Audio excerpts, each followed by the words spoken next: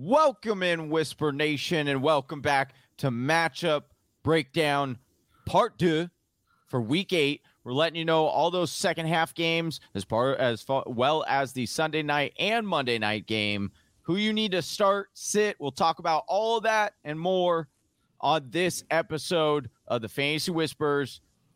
Let's hit it. Right here. That's right, Whisper Nation. Like Johnny said, we're going to be talking the second half of the NFL slate of matchups and all the fantasy football implications of Sunday and Monday's game.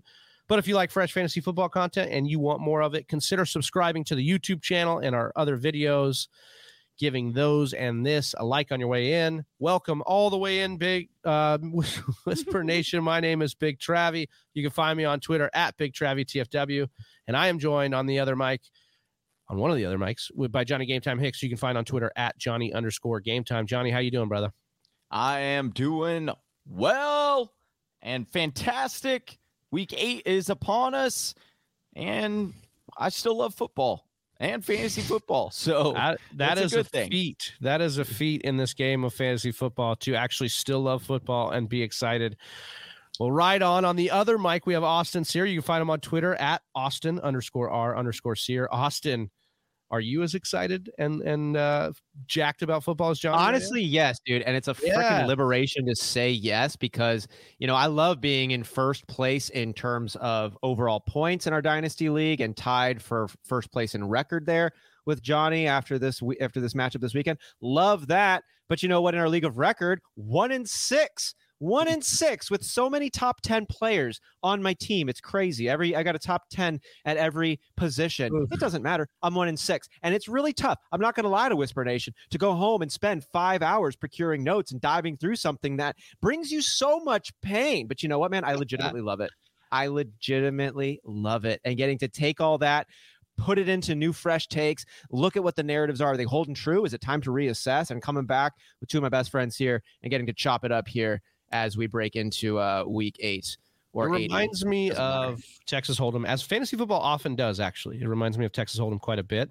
But, you know, you'll get those bad beats. You'll get sucked out on the river, and yet you'll still come back and play that game. It's even so nasty that it happens. It gets you every time. But we still come back. We still play the game because we're sick individuals, and this is providing us a little bit of fun, and I appreciate both of you for your input on that.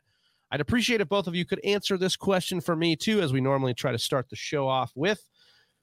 I was curious to know, we have fantasy football number ones, leaders at their position of each of the following positions that we're rostering most in redraft leagues: quarterback, running back, wide receiver, tight end, kicker, and defense. And I'm going to ask you guys, of all these leaders, which one we think has you scratching your head the most. Good question. At quarterback, we have Tom Brady. At running back, we have Derrick Henry. At wide receiver, Cooper Kupp.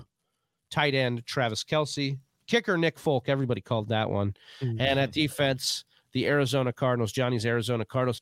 Johnny, I'll ask you first who you think will be, who's got you scratching your head the most here?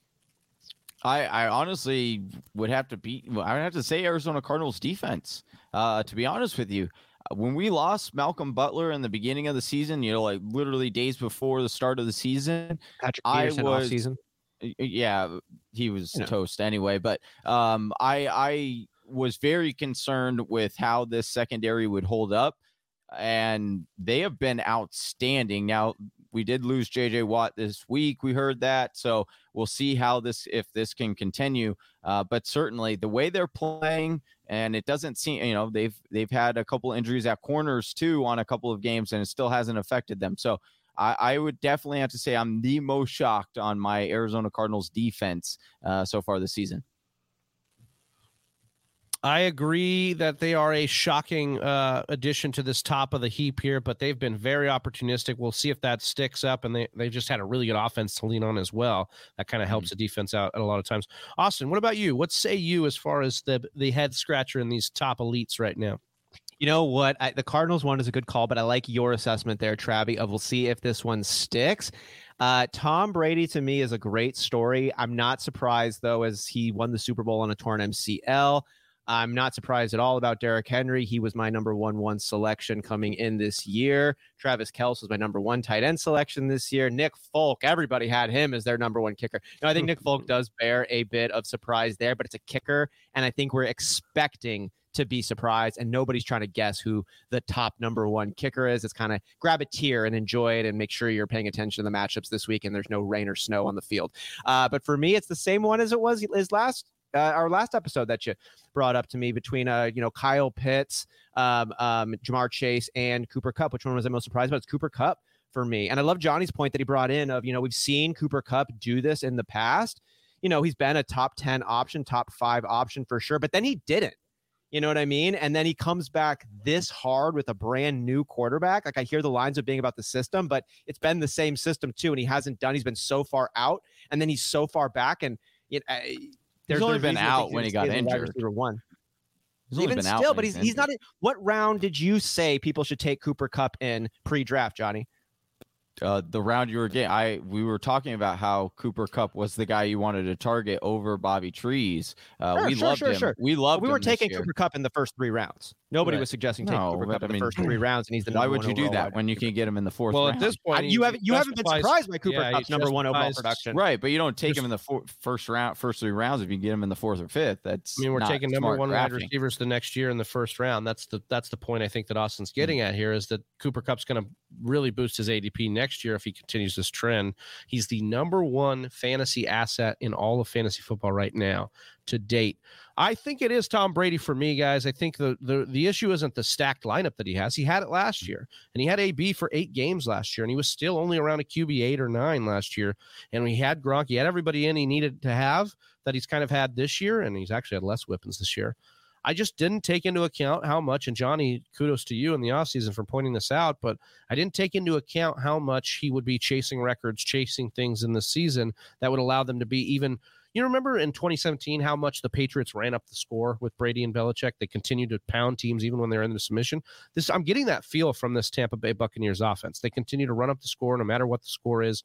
Look at the Bears last week, and they continued to throw at the goal line even though they were dominating them. This is just the type of team there is. But he doesn't have the rushing floor that a guy like Jalen Hurts, even Pat Mahomes, some of these other guys, Lamar and Kyler Murray have, and that's what boosts them so far up into our rankings. Mm-hmm. But Brady's just doing it the old-fashioned way, and I think that's a bit of a surprise to me. All right, no surprise. He had the lowest rushing floor of any quarterback in the NFL. Oh, yeah. He looks like a baby deer when he runs out there. It's absolutely god-awful, but still gets it done.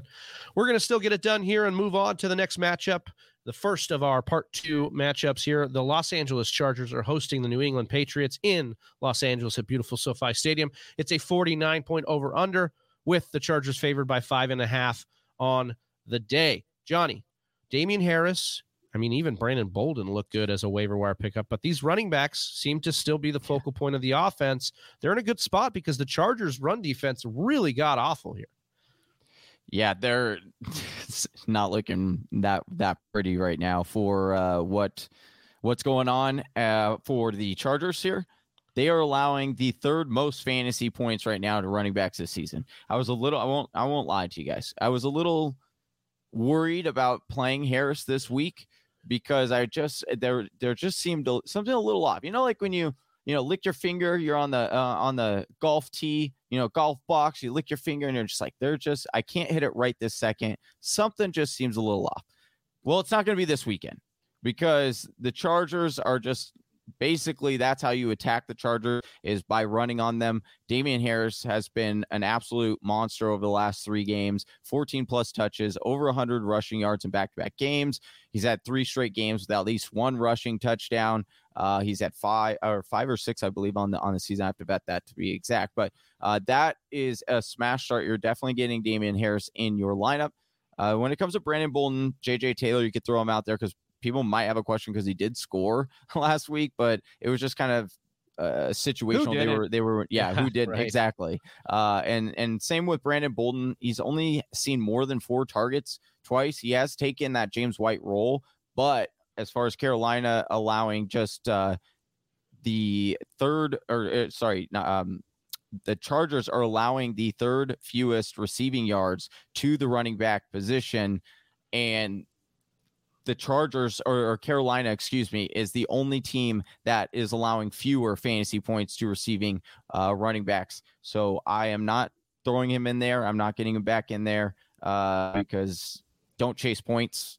You'll lose out. The only person I'm running back here is Damian. It's always a slippery slope, assuming rational coaching. But I believe if the three of us see that Damian Harris is running well, and that's the way to attack the Chargers, then I believe Bill Belichick will see that as well. But who knows? I do think that the way to not attack the Chargers is through the air. And so that means, Austin, these wide receivers probably get a downgrade this week. They get a downgrade this week, and honestly, Travis, I'm giving a downgrade because they are on this team. Real talk, though, through 2 seasons now, we really don't have a reliable above-ground ceiling pass option in New England. Testament to the balanced nature of a Belichick offense, or whatever we want to call it, but none of these pass catchers has elite talent or enough talent to even cause separation amongst themselves. Jakobi Meyers is definitely the guy, but 0 touchdowns and averaging just 55 yards per game.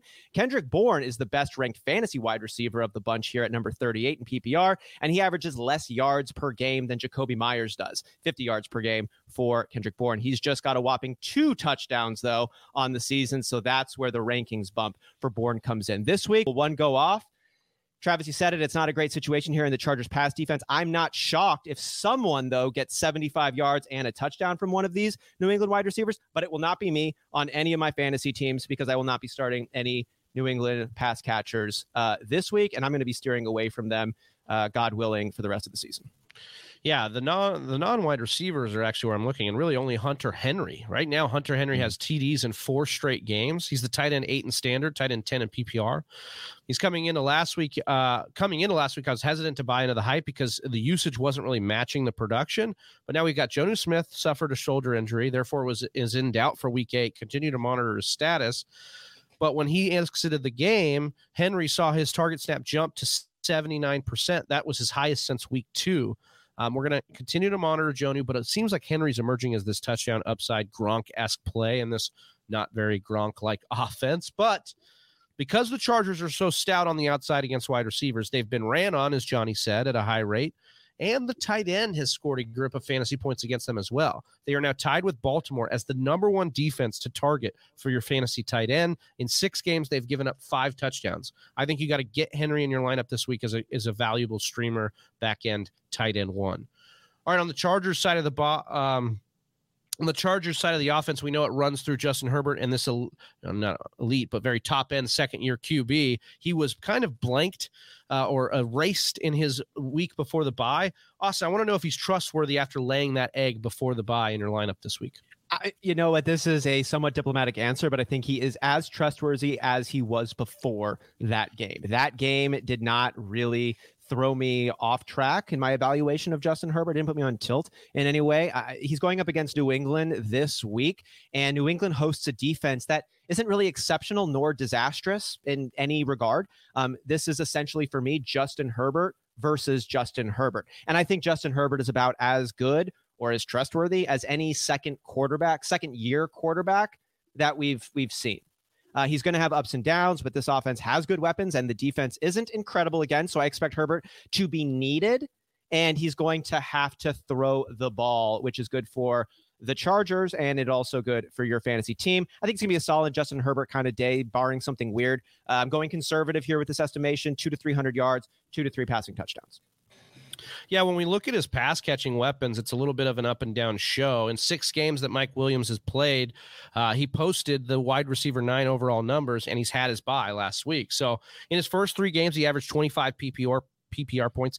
In his last 3, after that nagging knee injury kind of popped him up on the injury report, he's got 14 PPR games, so nearly 11 points less. But he still commands 23% of the market share. The bye week's over. He's got full practice that he's logging in. I'm looking forward to him continuing his great play here. I also want to talk about Keenan Allen because his 5 targets in week 6 in that game that Herbert struggled, as Austin pointed out, that was his first game on the year under 8 targets. So we like that. He commands 24%, so more target market share by 1% than Mike Williams. And I think I'm going to be looking for him to continue to close the gap between BMW. Right now, he's the wide receiver 30 in PPR, wide receiver 9, as we mentioned, for Mike Williams. I think that'll get a little bit closer together as we see more Keenan Allen games down the stretch because he's going to continue to see volume, especially in PPR. But we're not afraid of this Pats secondary. This team has been a pass-happy team all year, have the Chargers. Both wide receivers are must-starts. The Pats have given up the 5th most touchdowns to the wide receiver position, the 11th most receptions on the year. Johnny, I mean, briefly, just got to say that Eckler's just been an absolute stud, especially in PPR formats. Yeah, I just want to touch on 68% opportunity share, 7th right now in touchdowns for running backs of the season. Remember, he only had 3 last season, and partially because he was injured, but also they weren't giving him a whole lot of goal line carries, and you've definitely seen that change. He's 7th right now in red area targets, and then look at this matchup: New England giving up the 4th most receiving yards to opposing running backs. This is going to be a great matchup. The thing I want to mention, just keep an eye out. There's been a couple of breadcrumbs. Marlon Mack has been linked to the Chargers, which would be devastating news for Austin Ekeler, in my opinion. But you're going to continue to roll him out there. I love Austin Ekeler. I hope that news doesn't happen or come true. But I just want to let Whisper Nation know. At least devastating to his ceiling. I think he'd probably still in PPR. He'd still be pretty solid play. Yeah. We're moving on to the Seattle Seahawks facing the Jacksonville Jaguars in a 43.5 point over under, and the Seattle Seahawks favored by 3 at home here. When we look at the Jaguars side of the ball, Johnny, we look at, James Robinson has kind of had a door that we're wondering, we're kind of cautious as an industry. Is this trap door going to fall? Like, is he going to get game scripted out of games? We've seen Carlos Hyde mix in, but J-Rob's been amazing. This is a smash spot. This is not one of those games with a trap door. Like, this is a game we love James Robinson.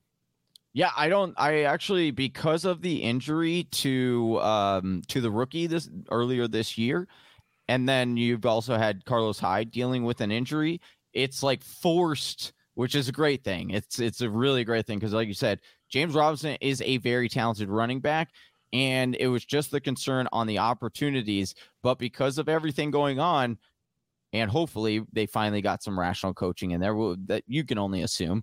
But 77% opportunity share, that's great. 19 plus touches in 4 straight games, 3 or more red area touches in 4 straight games. And then just this juicy matchup with Seattle just right here, just like laying on our lap here for J-Rob. Seattle giving up 5th most rushing yards with 779 on the season, and the most receiving yards to opposing running backs with 495. I love J-Rob this week, and I actually think he is a trade target you should try to go after and try to acquire because people do still have some. Bring it around town. Yeah, I mean, when I've always liked the talent, I have just been concerned with the offensive coordinator. He's just definitely become more of a less hesitant start week after week. He just continues to shine, and credit to Austin, who's had the faith in him the whole way. But I want to know, Austin, your faith in T-Law as a confident play this week against Seattle's secondary. Mm-hmm. First off, I love that we're calling him T-Law. Second off, if you don't love T-Law here, how much more would you need to see from T-Law before you'd start streaming him? Yeah. But given that he's rostered in only 50% of leagues and how big a name Trevor Lawrence is, I think that 50% kind of speaks to his number 25 overall quarterback rank. Fair. However, in his last 3 games played, he skyrockets from QB 25 to the QB 15, right outside of startability. Okay, skyrocket is dramatic, absolutely, but I think that T-Law is on the up, and the Seahawks have the 26th ranked pass defense. As long as it's not raining or anything weird in Seattle, I think Trevor Lawrence is a fine stream this week, Travis, but I'm still not going to be recommending him over your regular starting quarterback. This would only be a fill-in type of situation for me. It's kind of funny. We've seen James Robinson kind of emerge over the last 3 weeks. We've seen T-Law emerge over the last 3 weeks. And what's happened in the last 3 weeks? Well, 3 weeks ago, Shark got injured. Now, I'm not saying that Shark is the reason why all this happened. Oh, my God. But that's how I want to break the Adam Gase of Jacksonville. Wow, dude. Unreal, dude. Since Cincinnati, when Urban Meyer was awkwardly dancing on some young girl in his he was doing Ohio more bar. Than dancing with her. Cincinnati, Ohio bar, whatever it was. Since that injury 3 weeks ago, I want to break down the wide receivers here because we're getting a lot of questions about Marvin Jones, Laviska, and even Johnny's boy Jamal Agnew here. Yeah. So since the injury, the last 3 games, 19 targets or 19% market share for Marvin Jones, 20 targets or 20% market share for Laviska Shenault, and only 14% market share for Jamal Agnew.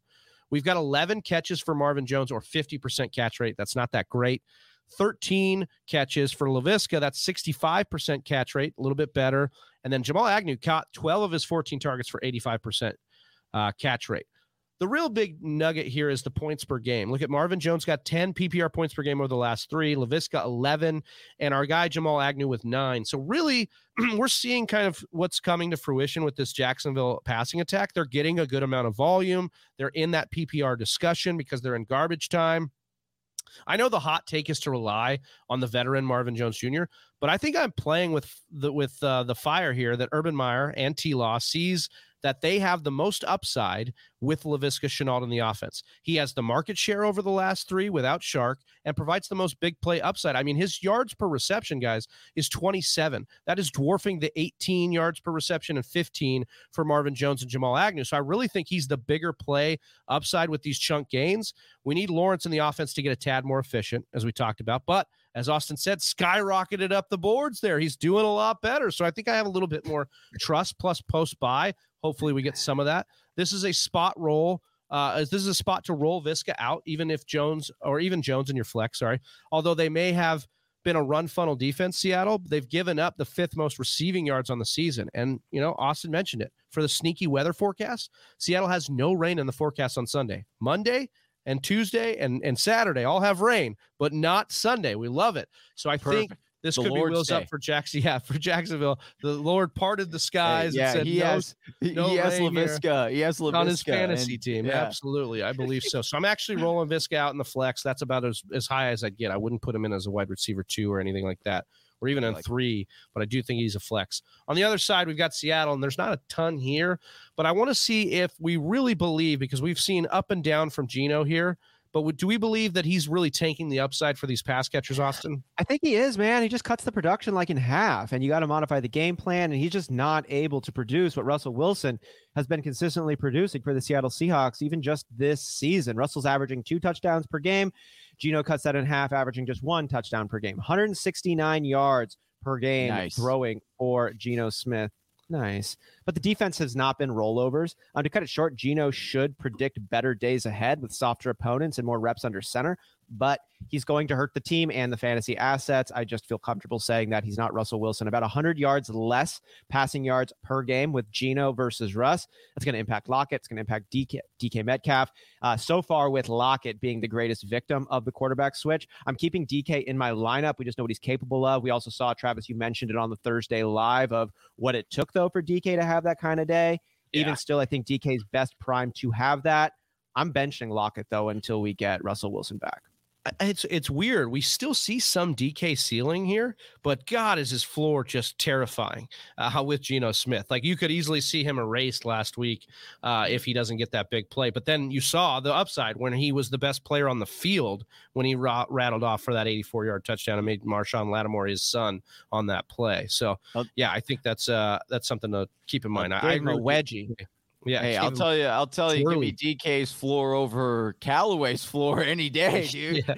Well, yeah, that's not hard to do. But we'll actually talk about the Saints in this episode too. Teaser alert there. Johnny, one last thing is to talk about these running backs, and if we want to spin the wheel here for any trust in the running backs here with Collins, even though he's getting the volume, how do we like him this week? He's a fine flex play for me. Look, 17 straight carries in 3 straight games. He did only play on 39% of snaps last week, but he still did see the workload. I do have some concern with that usage and how injured he is. But again, this matchup is juicy enough and good enough, frankly, to carry him on that usage alone. Jags allowing the 8th most fantasy points to running backs this season, which is why I like Gaskin before the bye or in the England game, but it didn't come to fruition. But Collins has been getting in the end zone, so I definitely think that there's a possibility he reaches pay dirt this weekend. And I just want to mention too, on like why I'm not more excited for Penny. Penny only saw 35% of snaps and saw 6 carries. If you're asking me about Homer and Dallas is like the receiving back there. But the problem is when you look at the Jets, they're not giving a whole lot up the Jags, excuse me. They're not giving up a whole lot to the receiving back. They're giving it on the ground to the tune of 552 yards, boys, and 8 tutties. I think we could predict a Collins tutty, maybe. I don't know. Can Geno get him down there? We'll see. I think the more interesting. the more interesting play here for Whisper Nation is the fact that in 4 years in doing this podcast, we can finally get Johnny on film saying Rashad Penny is useless now. Yeah, he's no longer. He's it's gone. A sad day. It's Moment a of sad day. silence. Toss that penny into the well. Thank you. All right, we're going to move on here to the Denver Broncos hosting the Washington football team. It's a 43.5 point over-under with Denver favored here. I can't believe it. At home. Wow. By 3 points. It's kind of wild. But that's the state of these two teams and what we're looking at here. When we look at the Washington football side of the team, we talked a little bit about this on the live, Austin, about Gibson and what we expect out of him and what we want out of him. But what are we to do with this Washington football backfield? Yeah, so generally speaking, J.D. McKissic and Antonio Gibson are going to be startable options moving forward. Here's the thing. Gibson's going to be in when the score is close, and it's not third down. He's going to get first crack at the goal line, but I'm going to be playing J.D. McKissic when Washington expects to play from behind. Honestly, the best situation for both these backs overall that you could find yourself in if you're rostering both of them would be to be in a game where Washington predicts to get blown out. JD would have the highest ceiling, and I think JD's ceiling is higher than Gibson's right now, outside of Gibson pulling in multiple touchdowns like we saw him do 2 weeks ago, 20 touches, but just 60 yards, but he did fall forward into the end zone for 2 touchdowns, and they still want him to be that goal line back outside of the 2-minute drill. But that's not where we're at right now. We're going up against Denver. I think this actually is going to be a slower moving game. I know that Denver is favored, but I think that it's a real toss-up in this kind of situation. I think Gibson is going to be leaned on. I'm starting him in leagues where I have both of these halfbacks. I love that call. I just want to add something. Despite all the struggles that Gibson has had, he still averages over 1 carry inside the 10-yard line per game. So the touchdown upside is clearly there. And we saw Dearness Johnson, former AAF player, run roughshod over. Don't you be dissing the AAF, okay? Hey, I'm just saying it didn't last. Just out of where he came from. Yeah, and I just think that because Dearness Johnson's game against Denver, where he just annihilated them, I think Gibson's a decent start here this weekend. And you probably have the most upside in Gibson than you've had over the last 3 weeks, right, Austin? I think so. I mean, his shin isn't getting worse. Like, it's not healing. It's like it's a pain tolerance type of thing. It is what it is. It's not getting healthier. Well, it's not getting better, but I don't think it's getting necessarily worse based on what we've seen. We'll see. It probably will get worse, but I'm just saying. According to Sports Docs, they've said this is the best it's going to be, and it's only going to get worse. According to Sports. Enjoy holding on to Jared Patterson. All yours. You should. You should grab him on your waiver. I'm telling you, because it's only a matter of time. Gibson's a ticking time bomb. Ticking time bomb. What about the bombs that are supposed to be thrown to Scary Terry in this offense, Johnny? Do we like Scary Terry? What about RSJ's outlook as the 2 pass catchers in that offense? Not only do we like Scary Terry, we love Scary Terry, and it's not. It's ridiculous how much or how little he gets talked about. We want to talk about all these other wide receivers and how they're either overperforming, underperforming, and yet no one wants to sit here and say, look at Scary Terry and just what he is doing and the numbers he's putting up with nobody as his quarterback. He's second right now in air yards with 868 air yards, 8th in completed air yards, 8th in receiving yards, 3rd in deep targets with 15. And he's doing all that, and he only has 5 red zone targets, which ranks 31st. Right now, I think you can go out and still acquire Scary Terry for relatively cheap because a lot of people aren't talking about him. He's not having like these mega boss days, but there could be a new sun arising on the horizon for Washington football team soon. So I do love Scary Terry, not only this week, moving forward. You're always going to have him in your lineup. He's matchup proof.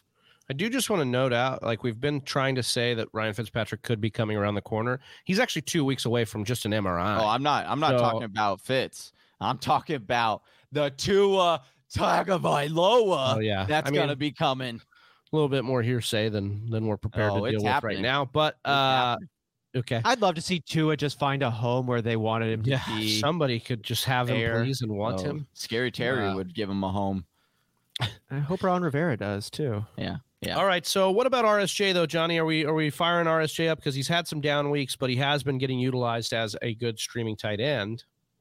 Yeah, not a great match. If you can go elsewhere, I would this week. Then RSJ, Denver giving up just the 4th fewest fantasy points to opposing tight ends. He has seen between 6 and 9 targets from the 3 straight games, but he hasn't eclipsed over 58 receiving yards in a game, and then pair that with the bad matchup.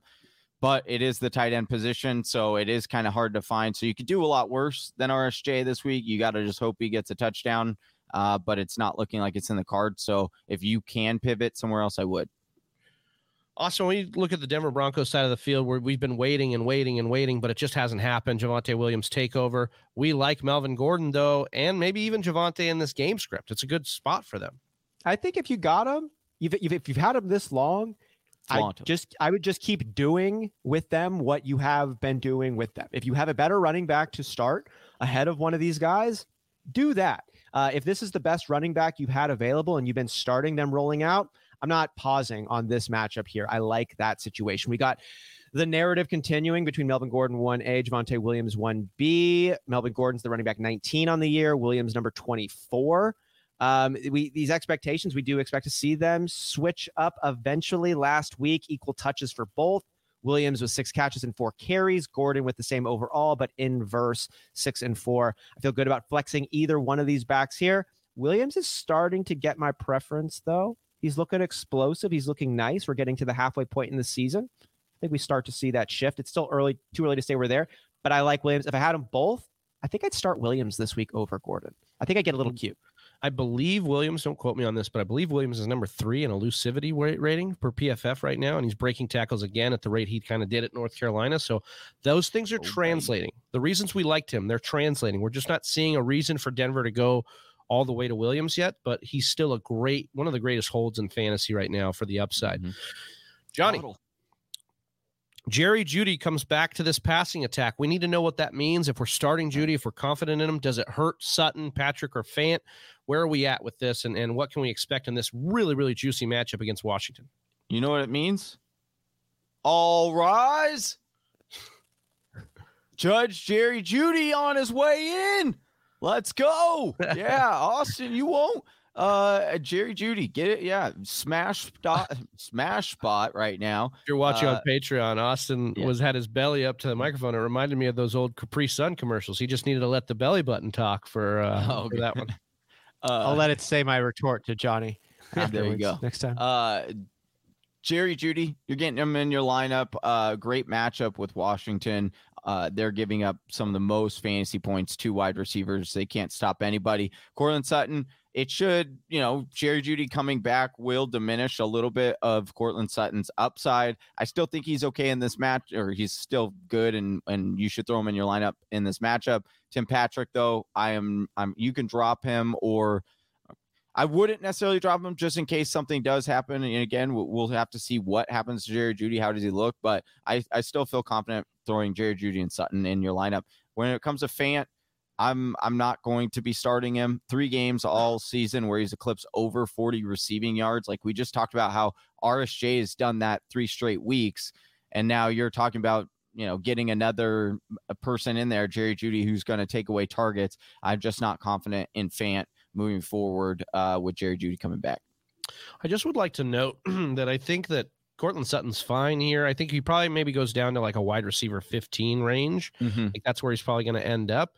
Yep. But right now, 15 to 20, let's say. And then Jerry Jeudy comes in at a floor of like maybe 20 to 30 in the wide receiver range. It'll be interesting to monitor this and see if Judy's addition actually hurts Sutton or actually puts this offense in a place where it can move forward, be more efficient, and both guys can live in a round because they're both very, very talented wide receivers. And I'd like to see what this does for Teddy Bridgewater going forward. He is in a decent streamable spot here, but we've talked about guys we like above him: Carson Wentz, Matt Ryan, Kirk Cousins, guys I'd be starting over over Teddy Bridgewater going into this game.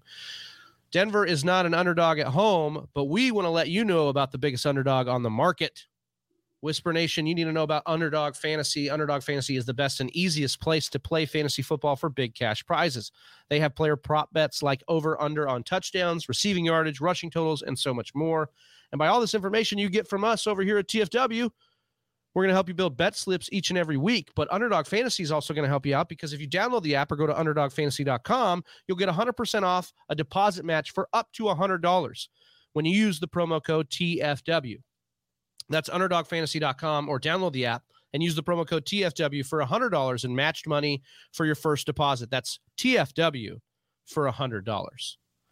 All right, guys, the next game on the slate is a divisional battle in which the Tampa Bay Buccaneers will travel to New Orleans, the Big Easy, to face the Saints in a 50-point over-under. Tampa Bay only favored by 5 in this game. If you'd have watched New Orleans on Monday night, I can't believe this line exists, but I guess it's New Orleans defense that they really, really like. And at home, when we look at the Tampa Bay side of the football here, it's a really, really tough matchup for Lombardi Lenny, Austin, but he is an RB1, a pleasantly surprising RB1 on the season. How are we feeling confidence-wise in this matchup?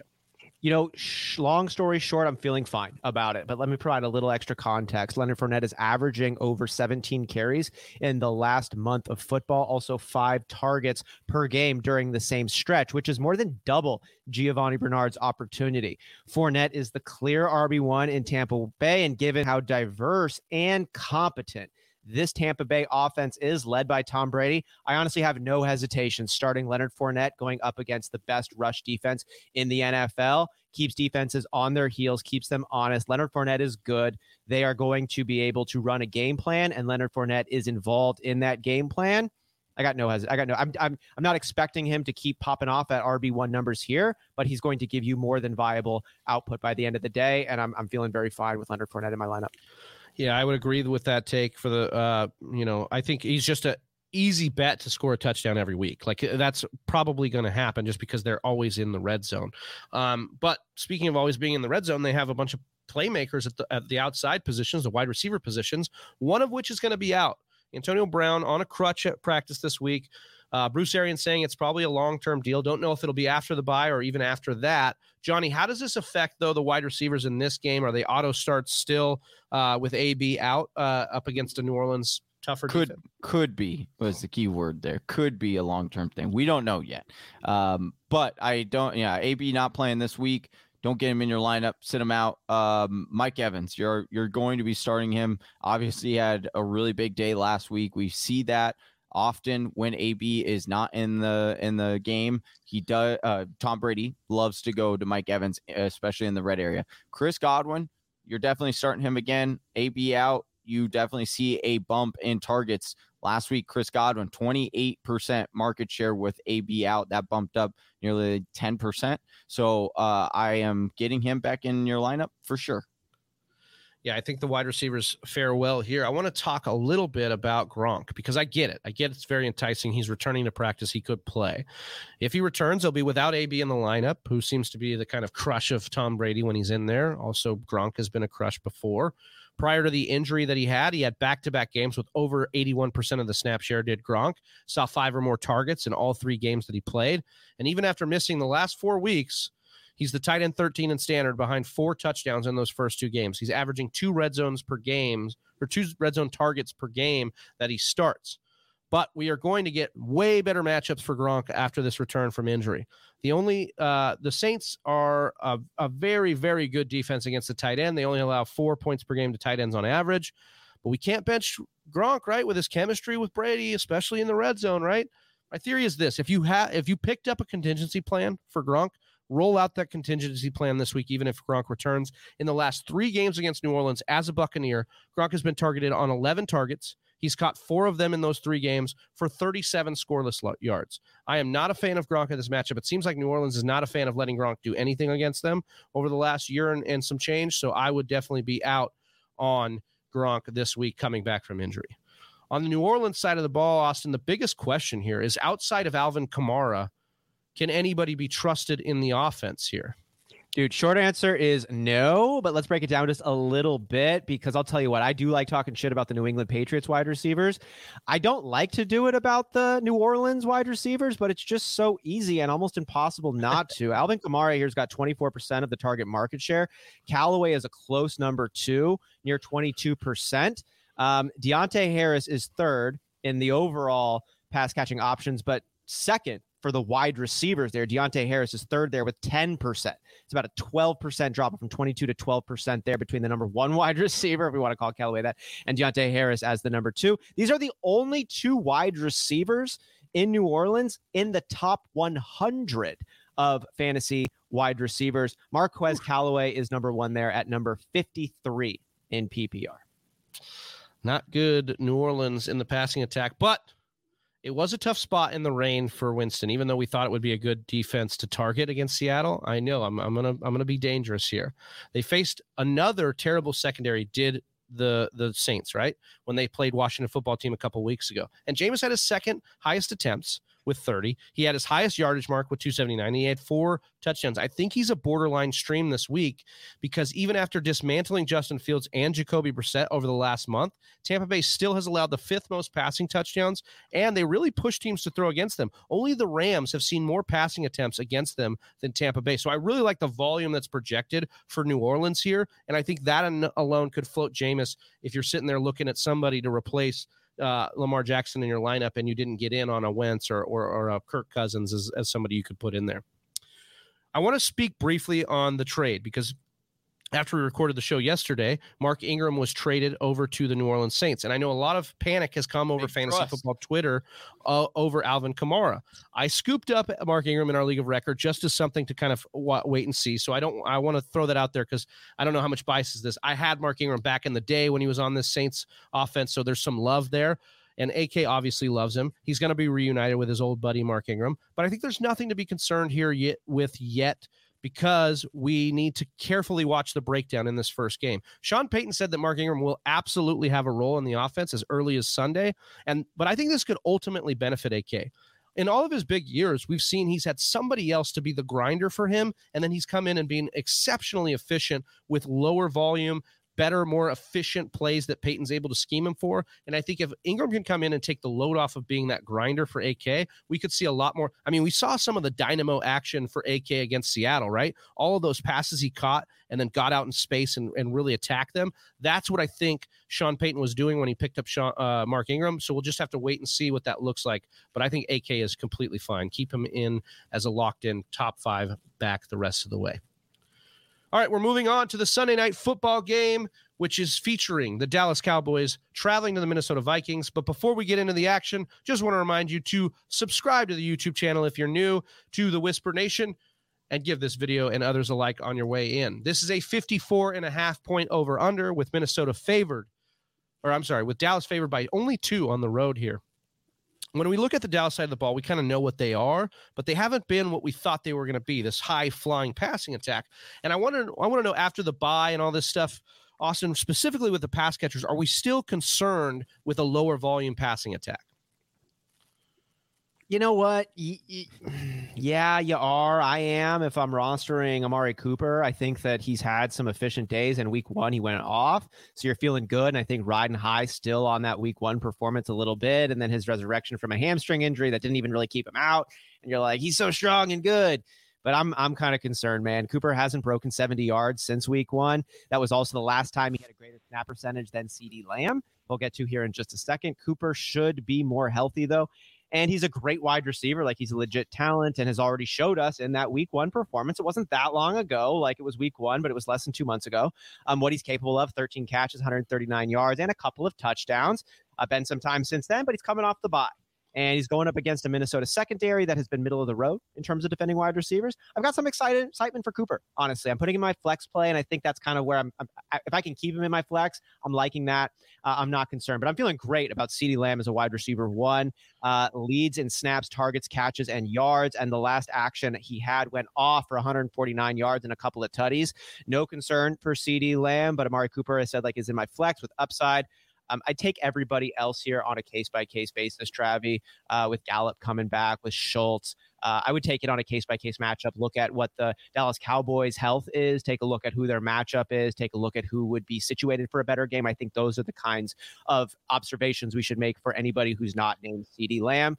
You can put Cooper in your flex rest of season, but They're such an interesting case because they average 34 points per game. I believe that's the most of any team right now. But they're not doing it the way that we thought they were going to do it. They're doing it however the defense gives them. So they can do whatever they want against any defense. We know that. But I like what you said here. It's going to be matchup based. We're going to have to pick our spots with Dallas. And particularly this one is a little bit weird right now for Dalton Schultz. And I want to talk about that because Gallup's returning to the practice this week. They opened up his IR window. He's returning to practice. We look at Dalton Schultz, right? He's averaged 5 catches on 6 targets per game with nearly 60 yards. He has a touchdown in half of his games. This was in 6 games without Michael Gallup, though, who over the last year in this same offense has averaged 7 targets per game. We've talked about how Mike McCarthy loves Gallup and has said he could be a number 1 anywhere else. Dalton Schultz wasn't running routes on an elite amount of snaps as it was, and he was living off high efficiency. But with Gallup back, I have major concerns that can sustain. Now, this week, I don't know if Gallup's rushed back. Maybe they give it one more week. But Minnesota has also been stingy against defenses, allowing only the 8th most fantasy points per game to the position, or the 8th least, I'm sorry. If Gallup sits, I have much more confidence in Schultz. I still think I roll him out there even if Gallup goes, because you probably picked him up. You don't really have other options. Plus, it's the Sunday night game. But just be warned of this, and maybe you could sell him high. I don't know what the market would be with Schultz, but maybe you could get out of him if you could. Johnny, we know what we get out of this running game. It's Zeke and Pollard, and they both have been, really good. Zeke really been really, really good. This seems to be a run funnel defense here for Minnesota, where the secondary's been really good, but the running game has been attacked against them. Yeah, that's where I'm a little concerned for Pollard this week. You're definitely obviously getting Zeke in your lineup. I do think Zeke has a big day. Minnesota surrendering 850 all-purpose yards right now, 2 running backs and 5 touchdowns on the ground. So I do think that they are going to be, Zeke is going to be, the main running back fed there. I'm concerned about Tony Pollard, not only with, how that defense kind of surrenders yards, but pair that with the fact that you've got Michael Gallup coming back and what that could do to the market share for Tony Pollard. That's where I'm concerned. I'm not quite certain he should be a flex play. Could be in like a PPR situation.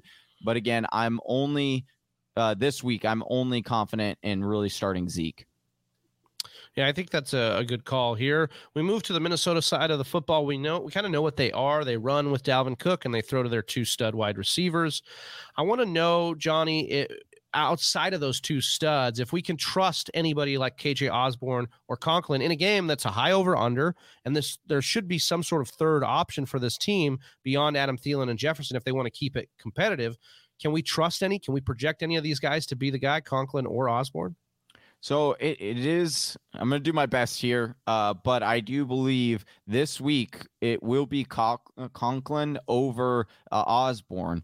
You look at Osborne 3 straight weeks, and it's been declining each week where he's seeing snap shares. He's only seen over 60% snap share twice this season. So you don't like that aspect of it. And then if you just kind of look at what, the defense kind of gives it as far as Dallas, they give up more and a lot of fantasy points to the tight end position, 9th most fantasy points compared to what the wide receivers are giving up or the cornerbacks are giving up for Dallas.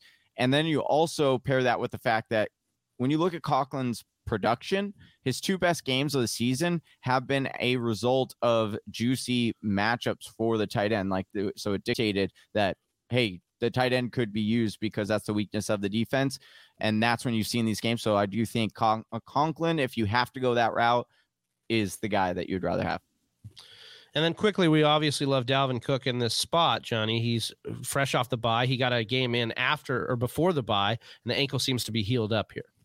Yeah, you're definitely playing him, but just temper your expectations because it is a difficult matchup for running backs. But again, it's Dalvin Cook. You're not sending him. I want to speak again about a streamable option here in Kirk Cousins. 3 solid games of 22 or more fantasy points in his first 3. We liked him a lot. We thought the opening of the year would be a good spot for him. He's cooled off since then.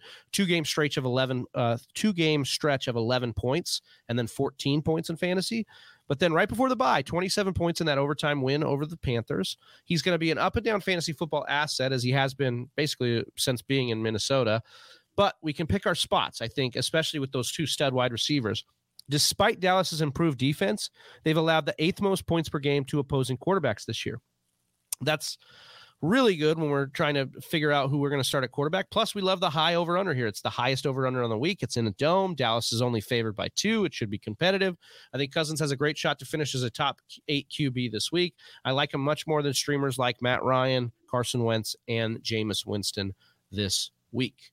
That'll put a bow on our Sunday night football matchup as we move on to the Monday Night Football showdown between the New York Giants and the Kansas City Chiefs.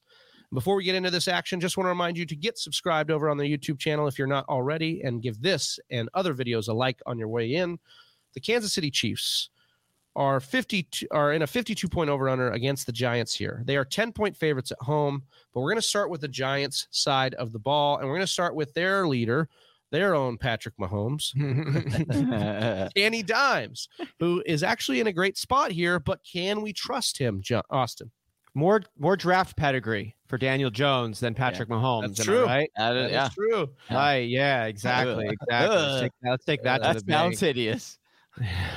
Kansas City is letting up the second most points to fantasy quarterbacks, and Jones is coming off a decent-ish game in his own relative capacity. He caught that trick play pass. He looked good. Yeah. Right? Dude, Daniel Jones pulls out some weird stuff, whether it's like these trick very play weirdly passes, athletic. or the run, the infamous run where he flew so high he went parallel and you could like literally screenshot his shadow underneath. There was so much distance between him and the ground, and that shadow was so big. I think we all want Daniel Jones to be something. He's like this weird NFL kind of fan favorite there, as you put it, Travis, with his like weird athletic ability, and he's always going for it in these like fun fashions. We want him to be something. It's a cool storyline. I know the Giants certainly do. And he's gonna have some games already this season of over 30 points. But he's got a lot of banged up weapons, Travis, and has only thrown for multiple touchdowns one time this season. He also has 3 games this season with 0 touchdown passes this year. His floor is subterranean. It's a great matchup, but Jones is far from a must start for me. Yeah, and it has to do with a lot of his weapons being out, and a lot of them are in the passing game right now. So we look at what we know will probably be in the lineup. Darius Slayton, Dante Pettis, and Evan Ingram. Yes, Johnny's boy, Dante Pettis, still relevant, unlike his other boy, Rashad Penny now. Yeah, we've sailed off. But let's talk about Pettis here. 11 targets 2 weeks ago. Then he got 5 last week, but he caught all 5 of them for 39 and a touchdown. He seems to be like the compiler in this new look hodgepodge offense they have. So he's like a 60% Sterling Shepard, I'd say. So he's not going to get as much of the targets and not be as effective, but that's kind of the role he plays. Now, Slayton, more of their bigger play threat. I don't want to say he's a big play threat. Only 12.6 yards per reception, but did get 9 targets. Caught 5 of them for 63 yards in relief last week. He has previously established chemistry with Danny Dimes. We know that. Like, he's been a deep threat before in this offense for Danny Dimes, so there's some hope there. I think when we look at the wide receivers, especially Shepard's return to practice, but I don't know if I trust him. He returned to practice last week too and didn't play. So I'm just not trusting this, especially being Monday night. I do like Slayton, though. The Chiefs are allowing 23.7 points per game to wide receivers, but they've been gashed via tight end more than anything. Still, in negative game script with the high over-under, I'm liking Slayton as a fine spot start flex play this week where New York is going to have to throw. But who I like even more than Slayton is Evan Ingram as a streamer this week. 6 or more targets in 3 of 5 games played this year. He's posted 44 or more yards in 2 of his last 3 weeks, and he's got a season-high 6 balls last week in the lineup with all the injuries. Kansas City is a fantasy football tight end's dream right now. They allow the 3rd most points per game and the most yards per contest to the tight end position. So I really do think this is a big spot for the athletic tight end here, and one of the few ways they'll be able to move the ball on Monday night. But the other way that we like is with Devontae Booker, who's played instead of Saquon Barkley, Johnny. And so do we like him locked in here because we know how bad the run defense projects on paper for Kansas City? He's seeing 16 plus touches in back-to-back games, filling in for Saquon. And then he even saw more than 16 touches or around 16 touches when Saquon went out. 88%, 72%, and 82% snap share since the injury. You like the usage, you like the snap share. So for me, Booker does become a flex play, especially in this, nice, favorable matchup with Kansas City on Monday night. Kansas City allowing the 11th most fantasy points or giving up the 11th most fantasy points to opposing running backs so far this season. And I think that that's going to continue on Monday night. So, yes, I think you can do a whole lot worse than throwing Booker in your lineup. I want to go to the other side of the game, which actually includes another running back who is in for the injured starter, and that is Darrell Williams. But he had a letdown last week also. I want to know if he's firmly in our lineups again this week. He is for me. DW is the starting running back with CEH out. we just need to adjust our expectations a little bit for who the Kansas City Chiefs are right now. Now, they are a better offense than I think they're getting credit for. It's kind of in vogue right now to start slamming the Kansas City Chiefs. And we had Patrick Mahomes get injured, and he is, as we've talked about, while he's still a top 3 quarterbacking option, I think that's true after last week still. I mean, maybe one actually isn't. Before the week, I think he was tied for the number 1 after then exiting the game following that big hit. But he is still a great quarterback in that sense. And this offense, like I said, is a little bit better than I think we're actually giving it credit for. Top 8 in points, top 2 in yards, but they do have a bad defense, and they are losing games. And this is what doesn't help Darrell Williams' game flow. He's going to need that game flow. And here, going up against a banged up and regardless of health New York Giants football team, I think Darrell Williams is actually in a really good spot. The game flow should work in his favor. He's going to get that opportunity. That's all you really, really need for him. We saw it before, 20 carries, 60-something yards, multiple touchdowns. He's fully capable of something like that. I expect to see that actually for Darrell Williams this game. I would tend to agree with you, and I think you look at the Giants, they're not even top half in any defensive category per Pro Football Focus. So, Johnny, when we look at the big 3 for the Chiefs, Mahomes, Tyreek Hill, Travis Kelce, they need to get right. Do they do it here on Monday night? I think Tyreek does. I think Kelce is going to have a solid day. I don't know that he has a particular mega bounce day like we'd like, but I do think Tyreek has one of those mega bounce days this week on Monday Night Football to close you out. To close us out. So make sure if you want to watch that game with us, because we'll be doing the live reaction, you subscribe to the YouTube channel and get it over there. That puts a bow on this game and our part 2 of the matchup breakdowns in our weekly matchup show. You can get part 1 by subscribing anywhere you get your podcasts. And if you have any further lineup questions, like we said, make sure you're subscribed to YouTube and tune in Sunday morning, an hour and a half before kickoff, and check out thefantasywhispers.com for weekly rankings as well. For Johnny Game Time Hicks and Austin Sear, I'm Big Travie. We're the Fantasy Whispers, and we're out.